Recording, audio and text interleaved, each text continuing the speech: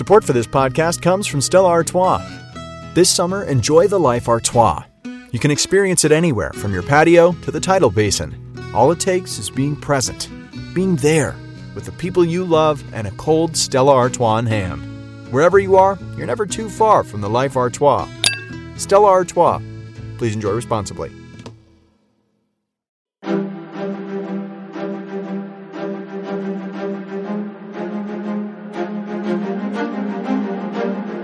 Hello, and thank you for listening to The History of World War II podcast, episode 177, Rommel Retreats, the End of Operation Crusader. As the second battle for Sidi Rezegh shaped up, Rommel had an idea of how to defeat the hard-by enemy forces at Sidi Rezegh. He would go after Freiberg's New Zealand division, who were separated from their armor. However, as had become the custom, his orders to General Cruvel came too late in the night to implement. No matter, Cruvel had again anticipated his military master and issued his own orders. Yes, his plans were bold. They would see the end of Allied resistance in the area and close the door to Tobruk once again, if all worked out. Basically, where Rommel sought to overwhelm and destroy, Cruvel would attempt encirclement. Rommel's was more direct thinking, but would lose more of his men. Cruvel's way would develop more slowly, which brought its own risks, but would save hundreds of their soldiers' lives. Had Rommel's plan been used, he would have attacked the 6th New Zealand Brigade on the Sidi Rezegh Ridge and the 4th New Zealand Brigade at Belhamed on the ridge just north of Rezegh from the north. This full-out attack would have come from the former Afrika Division, recently renamed the 90th Light Division, and, if successful, would have driven the New Zealanders away from the airfield and Tobruk, to then be hit by the Ariete Division further south. And who's to say if it would have worked? But as it was, the day would be governed by Cruvel. Rommel's subordinate called for the 90th Light Division to only apply pressure from the north, not to fully attack, but to make sure the New Zealanders at Belhamed and just south on Sidi Rezegh Ridge didn't go anywhere, certainly not any closer to Tobruk. This would be the beginning of Cruvel's circle. Meanwhile, the 21st Panzer Division, led by General von Ravenstein, would strike from the east, in the flat area in between Belhamed and Sidi Rezegh.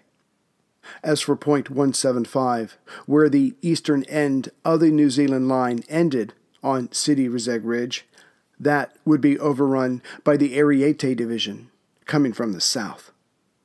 Directly to the south of the Rezegh Ridge was General Bacher, who had control of that ridge, plus Point 178 just south of it. He and his guns and infantry would hold the line, which again would become a part of Cruvel's circle. That just leaves the western part of the trap, near Ed Duda, just below the Tobruk garrison and due west of the New Zealanders at Belhamed. And that was where Cruvel was going to attack directly, with Neumann Silkau's 15th Panzer Division. At the moment, a part of the Tobruk garrison, under the command of General Ronald Scobie, held Ed Duna, which is why that had to fall back into German hands. However, the 15th Panzer, when the attack was to begin, was to the east of the entire Allied position around Sidi Rezegh Airfield. It would have to travel just south of the airfield, itself below the Sidi Rezegh Ridge, currently being held by the 6th New Zealand Brigade. The good news was that, for a part of their journey, the 15th Panzer would be covered by Bacher's guns. On November 29th, Cruvel's attack got underway rather badly. As the 21st Panzer Division moved west to engage the New Zealanders' rear guards on their most eastern end of the two ridges, von Ravenstein's staff car got lost and went a little too far west. He was soon surrounded by the lead New Zealander units, which quickly figured out what a prize they now held. The 21st, which had suffered more than the 15th Panzer Division lost heart at losing their commander. Still, the 15th Panzer got underway that morning of November 29th and traversed the tank run just above Bakker's position, who covered him. Yet the New Zealanders' 6th still took shots at the moving panzers from the north. Though it took up the first part of the day, the 15th was able to surprise Scobie's men at Ed Duda. The men of Tobruk gave ground, but then steeled themselves. Their backpedaling came to a halt. Still, the Germans had a toehold and hoped to use that to launch another attack the next day. But Scobie and his men weren't about to wait. That night of the 29th, they brought forward their heavy infantry tanks, the Matildas. These vehicles couldn't go like the panzers, but they were hard as hell to knock out, as the Germans found out. That night, the Germans lost what they had gained earlier that day. No, it would be the Italians of the Ariete Division that would give Cruvel his best results. Coming at .175 on the eastern edge of the Sidi Rezegh Ridge, the southern line of the two main ridges, itself just above the airfield, the New Zealanders of the 6th Brigade believed, mostly because they wanted to believe, that the approaching tanks and men to their south were of the 1st South African Brigade, led by General Pienaar. By the time they realized the truth, the Italians were already behind their main lines. The defenders' position was now untenable. The truth was that the 1st South African, still shaken up by the last few days' fighting, were advancing much slower than realized, being escorted by the 4th and 22nd Tank Brigades. The New Zealanders backed off, knowing it would be useless to fight a series of close-quarter and uncoordinated battles. Early the next day, November 30th, Rommel came to Cruvel's headquarters. The latter did not have much in the way of good news. The 15th Panzer, just outside of Eduna, had their confidence shaken as their long trip and successful surprise attack had come to naught. The now headless 21st Panzer Division was trying to hold its ground just east of the two ridges, but it was costing them. Literally, the men and equipment were being taken out by the New Zealanders' guns on the ridge closest to them. At least the command problem could be solved. The 21st was put under Bakker, though he was still on the ridge to the south of the airfield. As for the one good spot, the taking of .175 by the Ariete Division, even that was starting to crumble as the British-led forces launched counterattack after counterattack from the south. It was just a matter of time before that location changed hands again. But all this meant nothing to Rommel. He believed Cruvel was assessing the situation with the view that the glass was half empty. The Desert Fox never had that problem. No, their situation was not crumbling. Where they were would be used as launching points to finally finish off the New Zealanders, and thus Ritchie's command. Rommel ordered the 15th Panzer, though shaken, to take the Sidi Rezegh tomb, located on the ridge just above the airfield, to its northwest. To help them, every German gun within range of that tomb would fire until the moment the panzers arrived, thus shaking the New Zealanders' defenses.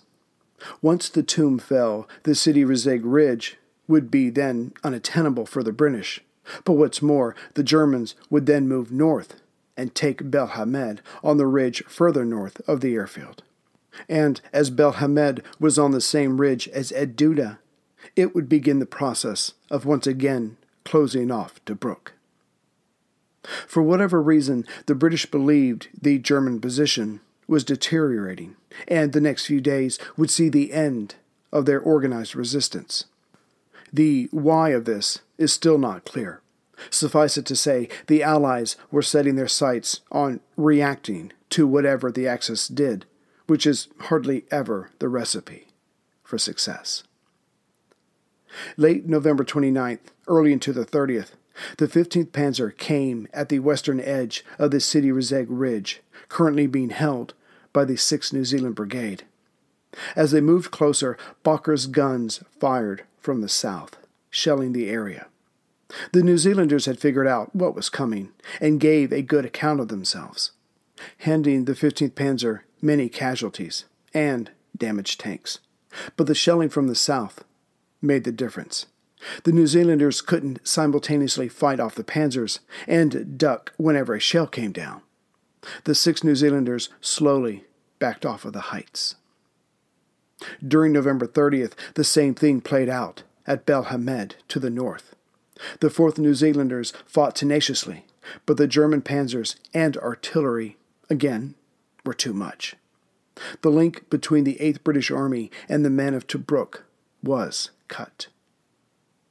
To be sure, the British reacted to this with their own armor. The skittish 1st South African Brigade came at point 175 that afternoon of the 30th, with orders to take it back. Yet, as their heart was not in it, the Italians held them back.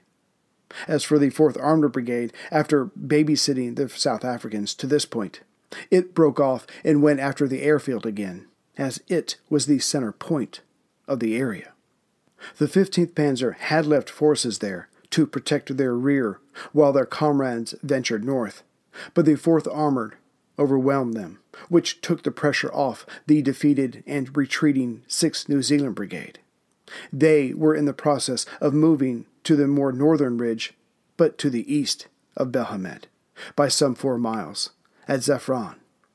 As far as the 4th New Zealand pushed off the northern ridge, those that were not captured or killed also made their way due east to Sevran. So the Allies were beaten and pushed off the heights, but they had wisely come together as to not be finished off, as scattered units were wont to do.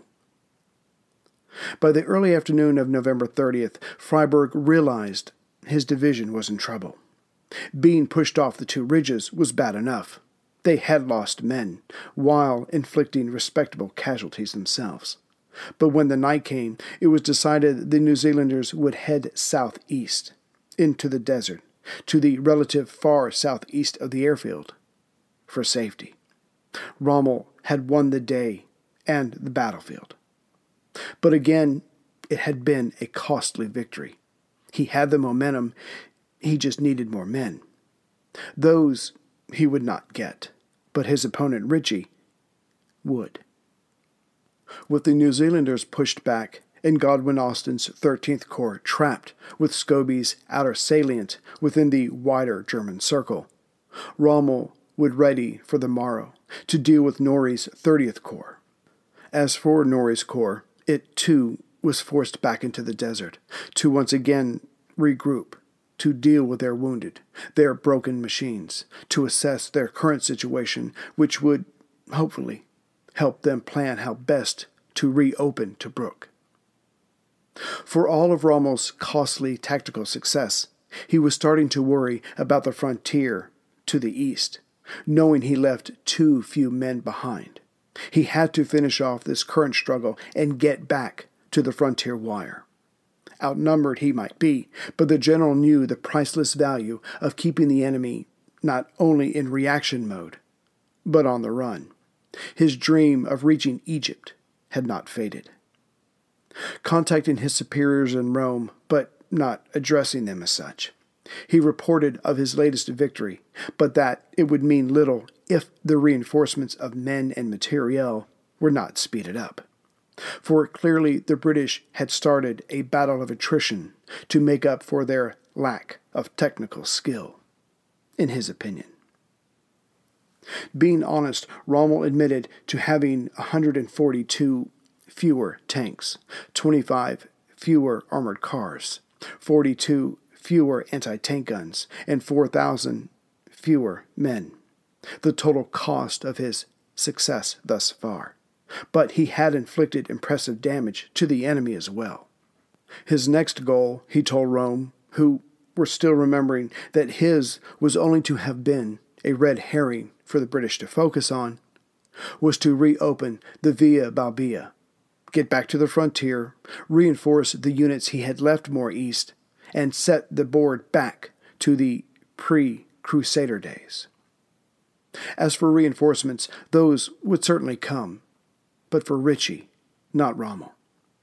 Auchinleck flew back to 8th Army headquarters on December 1st to help with any major decisions, but also to put a stick-about in making sure fresh units and supplies reached the combat area.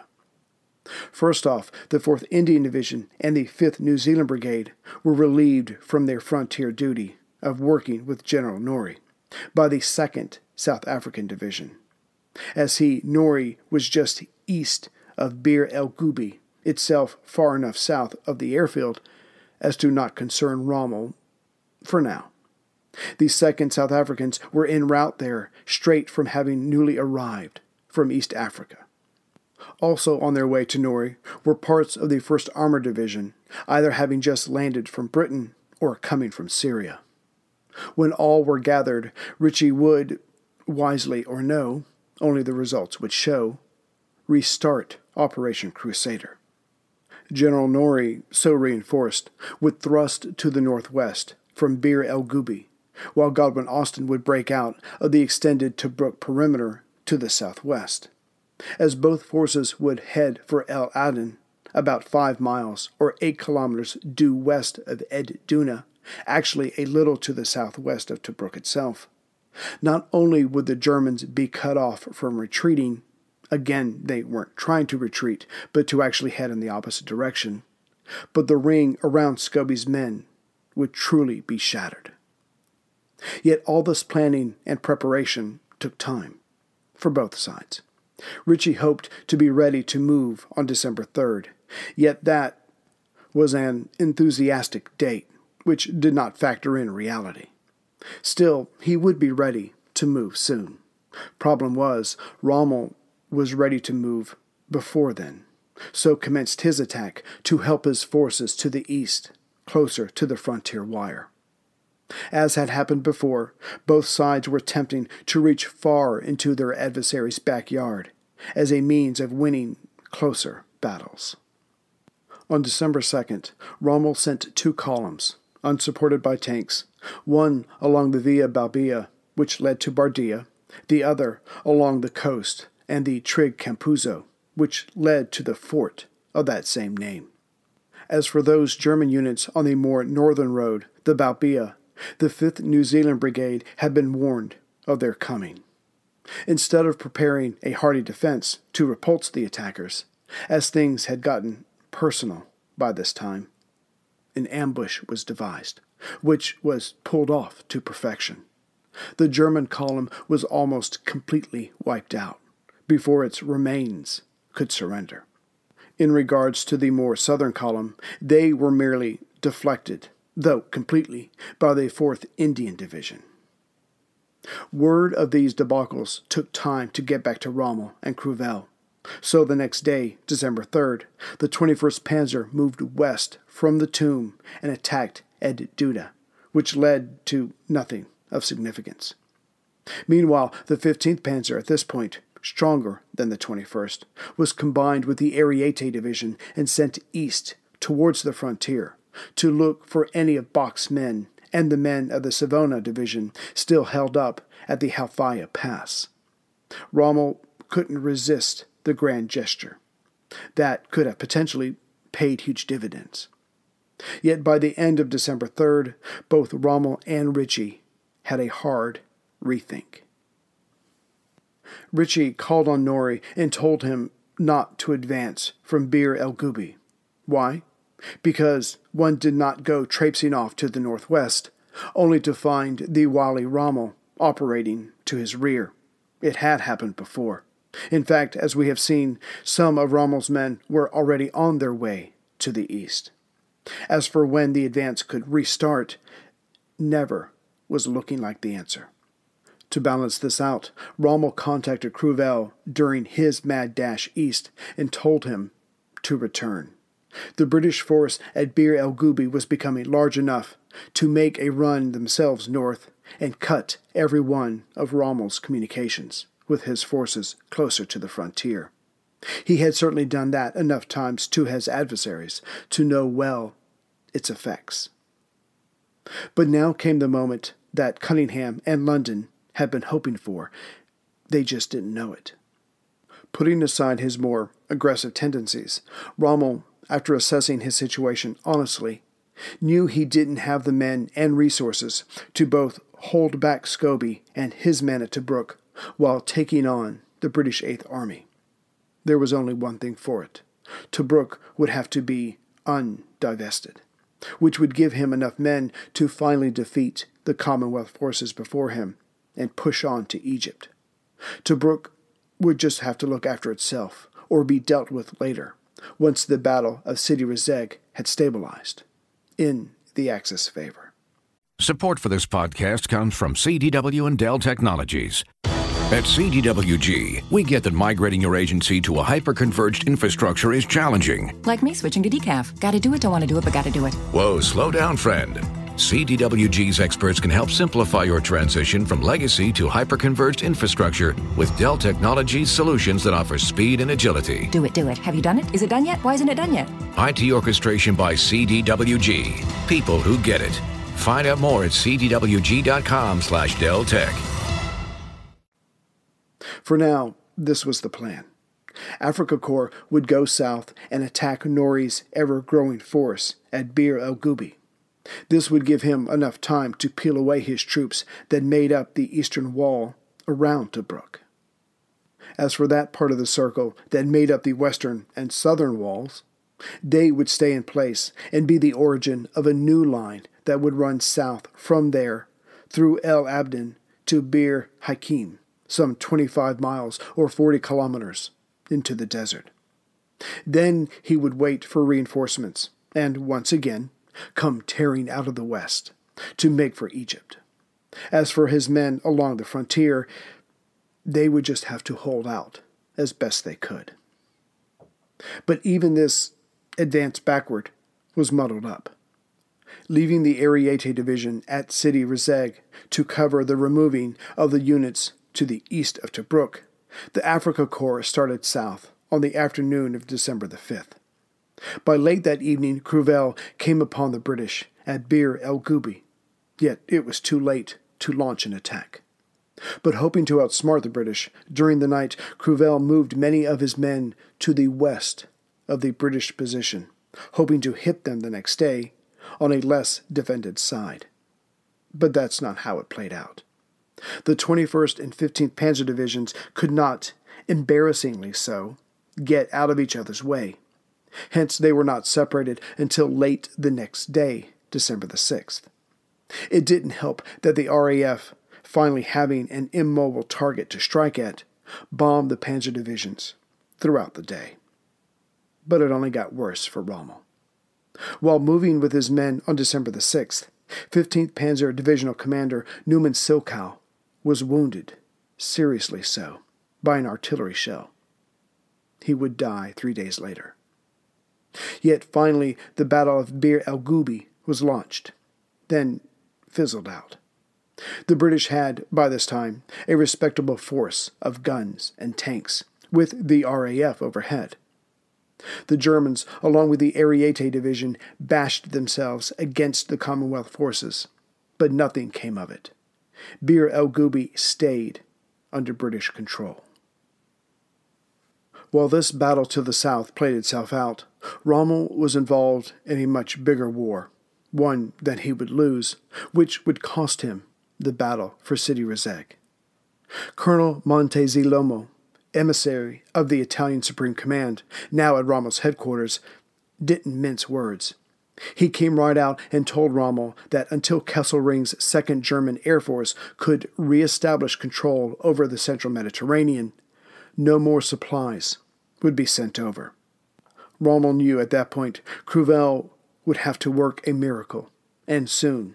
Otherwise, the Afrika Korps, with its Italian comrades, would have to pull back to Gazala, some 28 miles or 45 kilometers due west of Tobruk.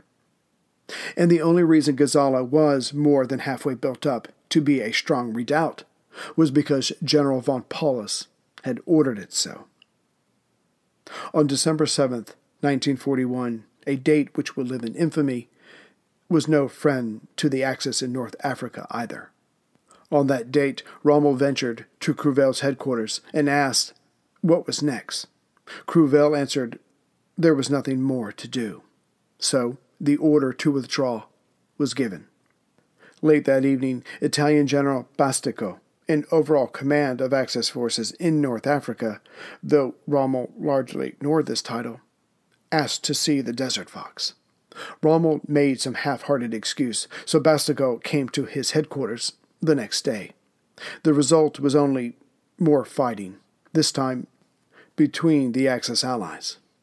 Rommel accused the Italian soldiers under him of being inefficient.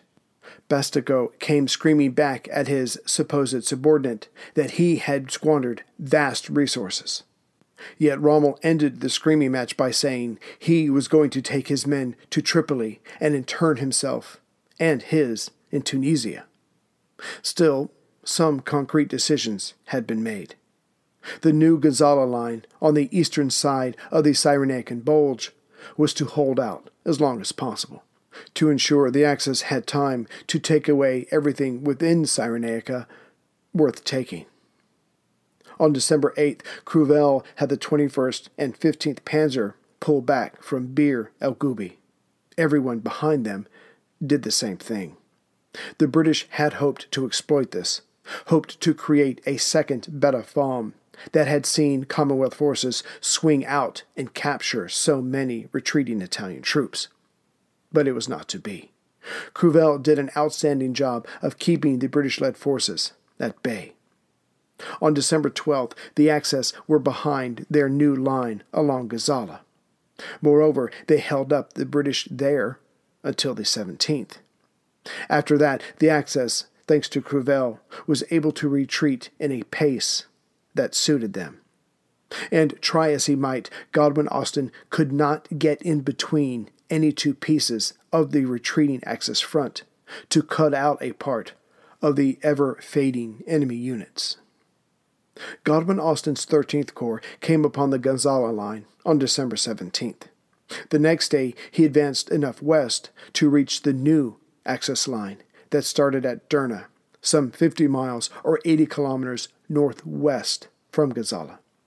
This line ran to the south to Makili. The Germans were always just ahead of him. Both forces were now deep inside Cyrenaica proper. The Commonwealth forces tried to swing south again through the desert to get in behind the Germans and Italians. But now the Luftwaffe was doing a splendid job of frustrating that attempt. 3 days later, on December 21st, Godwin-Austen and 13th Corps were along the new Axis line that ran from Barche, about 100 miles or 160 kilometers west of Derna, south to Emsis. Again, the retreating Axis forces were achingly close to the British units. 4 days later, on Christmas Day, the Allies pushed their way into Benghazi itself, in the northwestern corner of the Cyrenaican Bulge. Yet the British were the only ones to receive a gift that Christmas of 41. On that day, 2 out of the 4 transport ships had landed with panzers for Rommel and Cruvel. The 2 that made the journey carried 23 and 22 panzers respectively. The other 2 ships, carrying the same number of panzers, were now at the bottom of the Mediterranean. Cruvel wasted no time in bringing those new panzers up to the front. Attacking the 13th Corps on December 28th, and then again on the 30th, Rommel's subordinate was not trying to restart the offensive. The Axis were headed for El Aguila at the bottom of the Gulf of Sirte, or some 150 miles or 240 kilometers southwest from Benghazi. They just needed some breathing space. And the Germans had not lost their flair for defensive retreats. Their professionalism shone, and the 22nd Armor Brigade lost 37 tanks in their first clash, with another 23 gone in their second. The 22nd Brigade had started out with 90 tanks. The last part of Rommel's retreat started New Year's Day of 1942. This was the Allies' last chance to cripple the Axis. But a sandstorm rose on January 6th, which effectively covered the Axis' last few steps. By the time the storm was over, the Germans and Italians had aligned their great guns and tanks, inviting destruction to any who chose to come at them. But back at the frontier, the situation ended better for Ritchie and the British Eighth Army. One by one, General Norrie was able to focus on the Axis holdouts, with no worry of looking over his shoulder, and brought them all to a point of surrender. The 2nd South African Division was instrumental in this siege warfare. Bardia gave up on January 2nd. The holdouts at Halfaya, Major Bach, and the Sevilla Division raised the white flag on January 17th. Operation Crusader, which had morphed out of all recognition, was now over. It was a British victory for the Eighth Army, but equally so for those naval and air units that choked Rommel's supplies. And it was a costly victory. The British lost, due to death, wounded, or missing, 15% of their forces, some 17,700 men. For the Germans, the percentage was higher, but not the actual number. 22.5%, some 14,600 of their men. Yet it was the Italians who bled the most, with 43%, or 23,700 of their men now out of the war. Besides the victory, the British had learned much. Their men, up and down the line, went from brave fools to cynical professionals. Moreover, the inadequate British guns and airplanes were also brought to light. If Tripoli was to be taken next, then the latest of everything had to be brought over, on a massive scale. Though the Axis would be outnumbered when Operation Acrobat got underway, the Germans were still respected. Yet there would be no great push, no Acrobat. On the night that Cruvel had begun to withdraw from Bir el Gubi, the Japanese Navy had attacked the American naval base at Pearl Harbor and would soon run amok in Southwest Asia. Any supplies meant for Eighth Army would go instead to the Far East in an attempt to stem the Japanese tide. Yet the British had learned much during Crusader and would go on to adapt to their tactics and strategy. But what they still lacked was the right leader, someone on the ground who had the confidence and the competence to take the entirety of the Army of the Nile onto his shoulders and show it the way. The Commonwealth forces in North Africa were still in want of a big man, someone who believed he had what it took to take on Rommel and defeat him.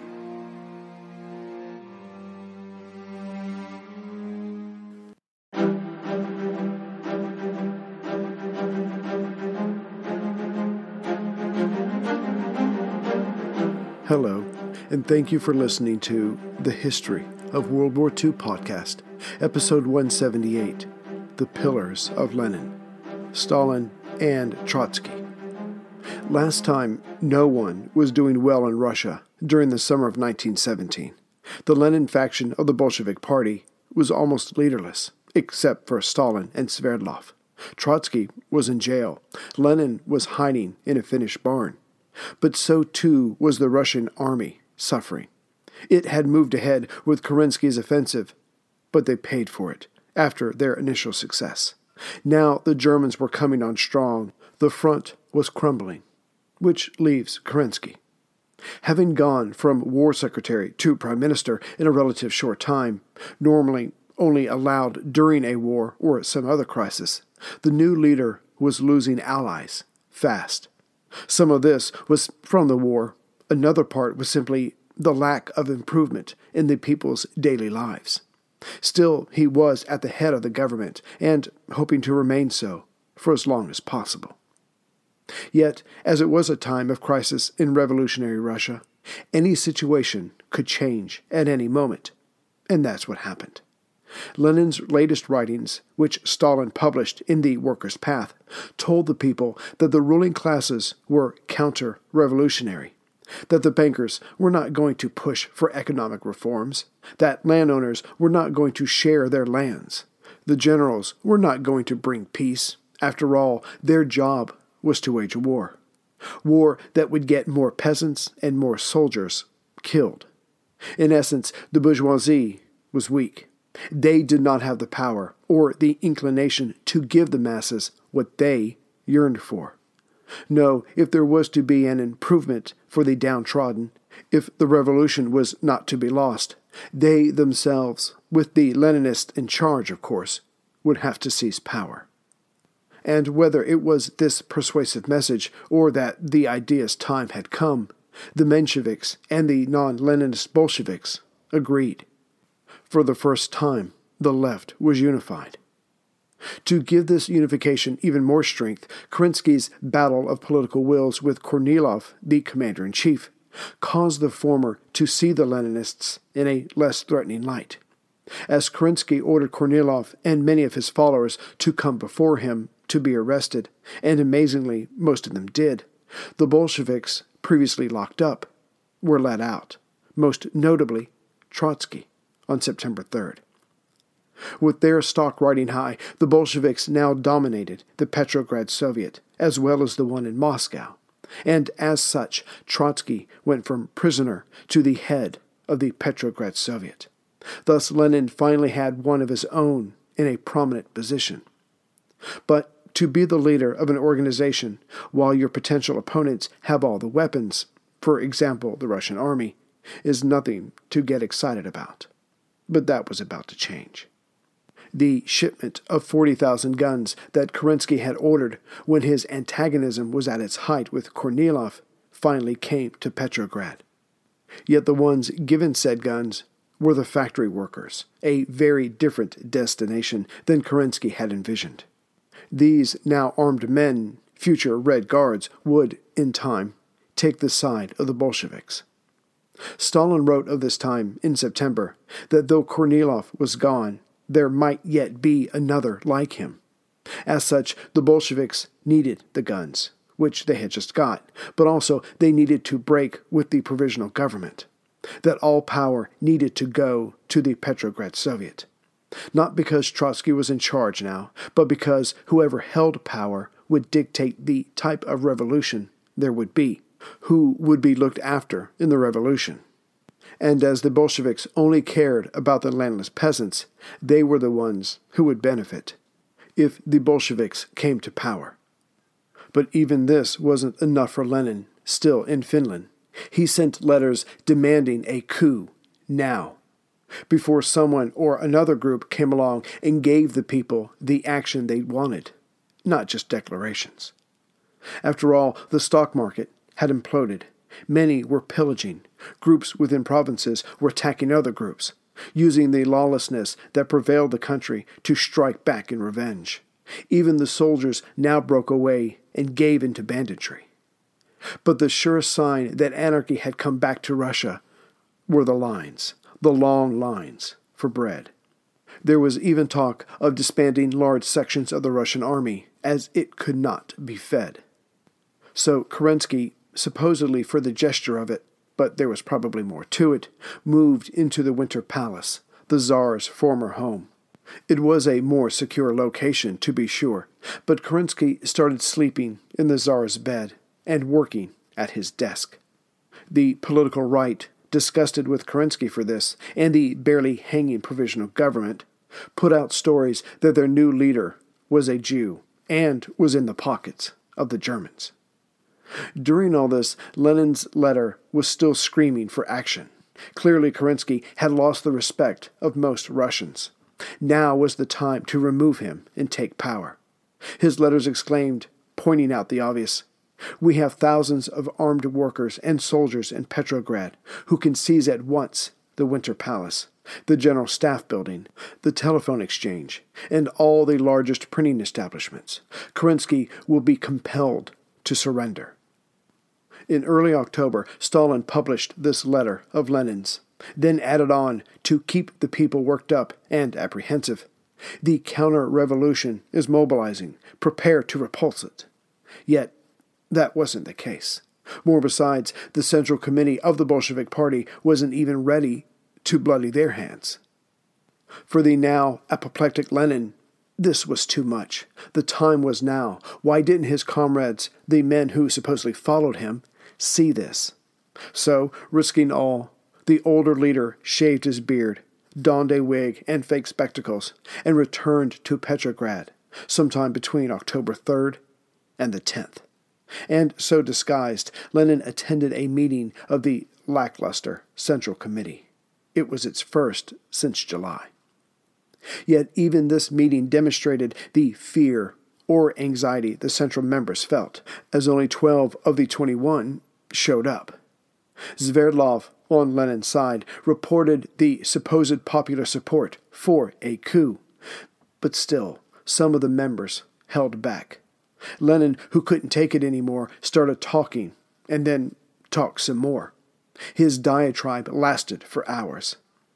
And, like earlier in the year, this fiery slight of a man browbeat his opponents. By the end, Lenin got 10 of the 12 members to come to his side. The takeover was approved, yet no date was given. What did this mean? Was there to be an overthrow of the shaky, almost non-existent provisional government, or not? The truth was, anything other than a yes was a no. On October 18th, Zinoviev and Kamenev, the two no votes, wrote in a smaller paper that they were against a coup, which pretty much informed those who read the article that a coup was being discussed, and perhaps even more. Lenin was beside himself with anger. Yes, the provisional government was unpopular and ineffective. Still, it was the authority of the land.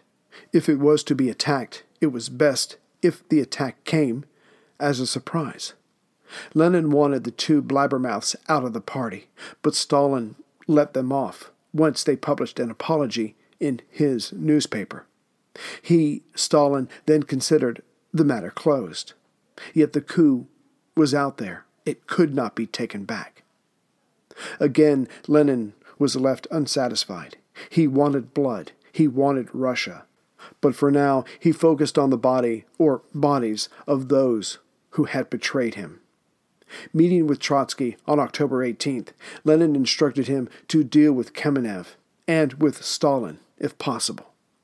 2 days later, at another Central Committee meeting, Trotsky chastised Stalin for his peace-making efforts and pushed through a vote to accept Kamenev's offered resignation. By now, the Bolsheviks, having been forced out of the Tauride Palace, Catherine the Great's summer townhouse, now resided in the Smolny Institute, a finishing school for young ladies of the nobility on the eastern edge of the capital. The Petrograd Soviet was headquartered there as well, which made Lenin's next move that much easier. Forcing a vote at the Smolny Institute, Lenin got his way, and the Soviet's Central Executive Committee approved the establishment of a Defensive Military Revolutionary Committee, the MRC. This new committee was approved, once again, due to Lenin's rhetoric and Trotsky's popularity in mid-October. The rest of the Soviet and the Bolsheviks at large were told that the MRC was needed in case the Germans made it to the capital, or Kerensky came after them again. In reality, its first adversary would be the provisional government. The Second All-Russia Congress of Soviets was set for October 20th, and Trotsky believed he had found the very thing to end the suspense of when the provisional government should be toppled. He would do it himself during the Congress, and at the attending, hand the keys to Russia over to the delegates. As in, Russia is now in your hands. You can't go back from what I have done. Yet many of the delegates made it clear they would not be in Petrograd by the 20th, so it got pushed back to October 25th. This only worked to the good as far as Trotsky was concerned. It gave him more time to plan his coup. Trotsky got word to the soldiers and sailors.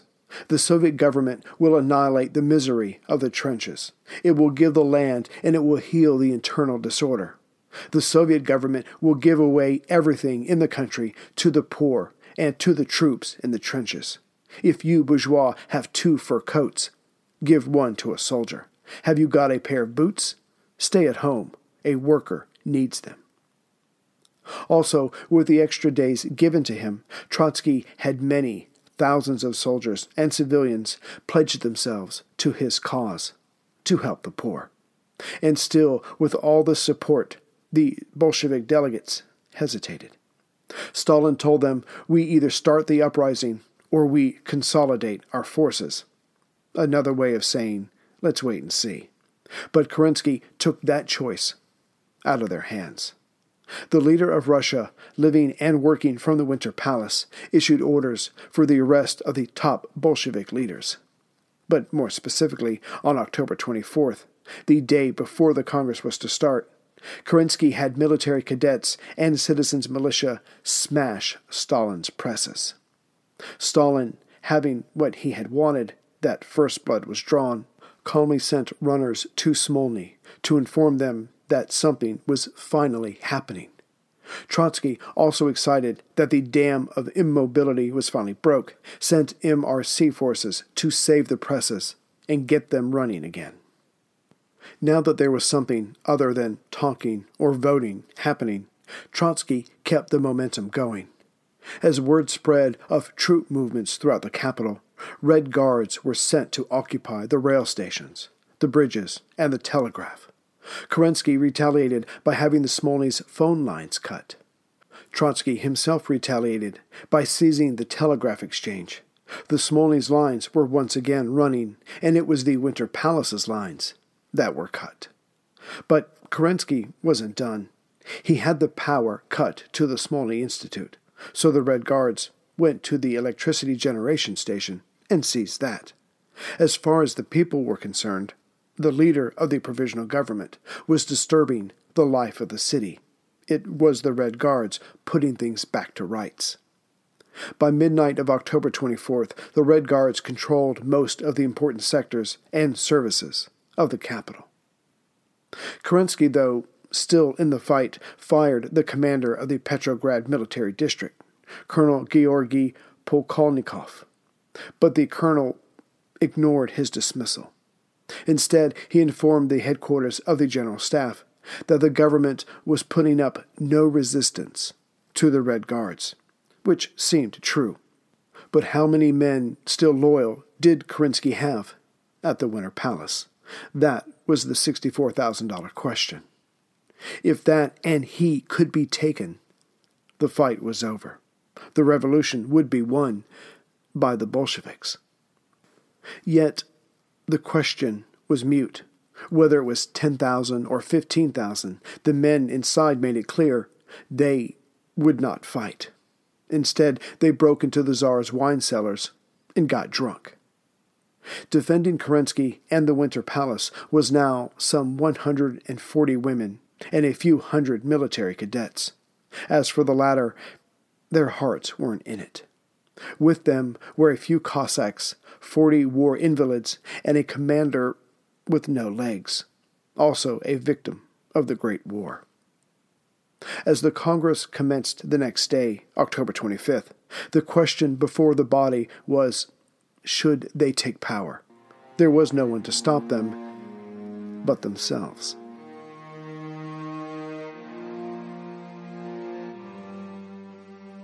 Support for this podcast comes from State Farm. With surprisingly great rates, State Farm is the real deal when it comes to home and car insurance.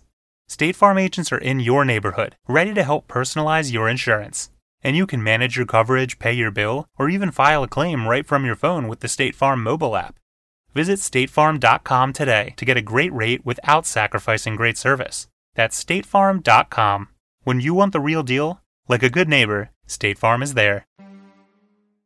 Greetings, everyone, from Central Virginia. So I know it's been a while, so I just wanted to take an opportunity for this maybe last episode of the year to thank all the latest members and everyone else who's helped out the show.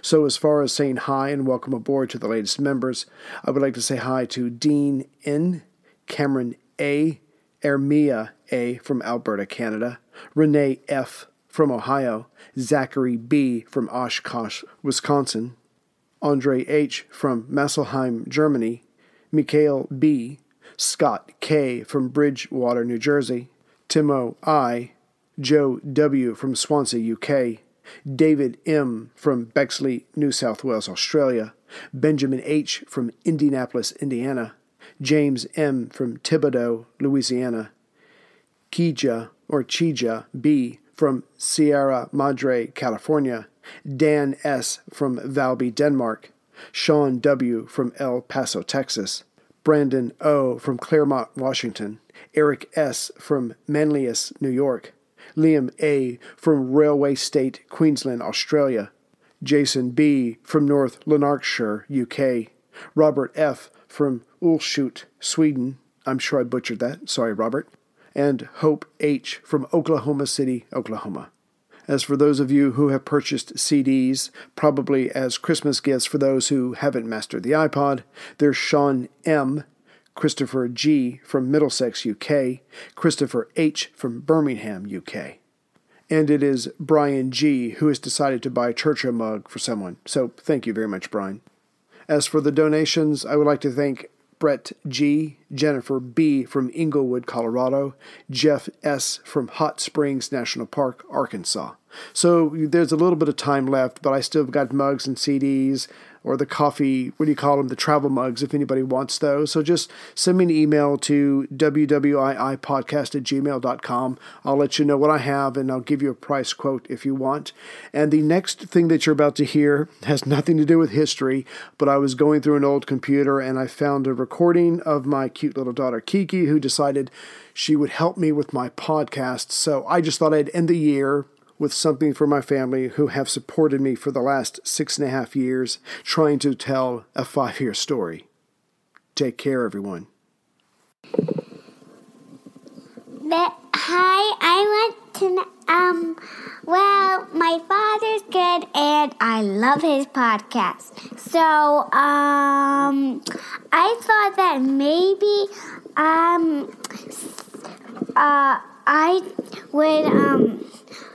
I would do lots of helping to father. So I think I would help him with his podcast sometimes.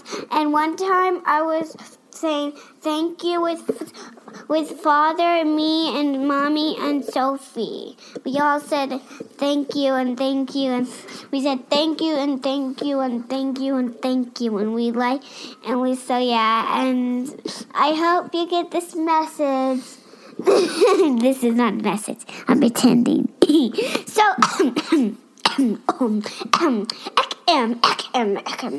I will now tell a story. Once upon a time, the end. There, I'm done. Oh, wait, and one thing, period. Okay, that is a silly thing. Goodbye. Mwah.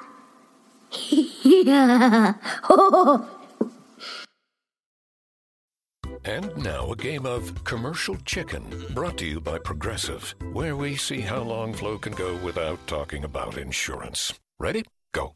So the weather is just all over the place lately, right? One day it's hot, and the next day it's windy for a while. It's like, make up your mind already. Drivers who switch to Progressive could save big. Okay, you win. We can't help but save customers money. Progressive Casualty Insurance Company and Affiliates. And now a game of Commercial Chicken, brought to you by Progressive, where we see how long Flo can go without talking about insurance. Ready? Go. So the weather is just all over the place lately, right? One day it's hot, and the next day it's windy for a while. It's like, make up your mind already. Drivers who switch to Progressive could save big. Okay, you win. We can't help but save customers money. Progressive Casualty Insurance Company and Affiliates.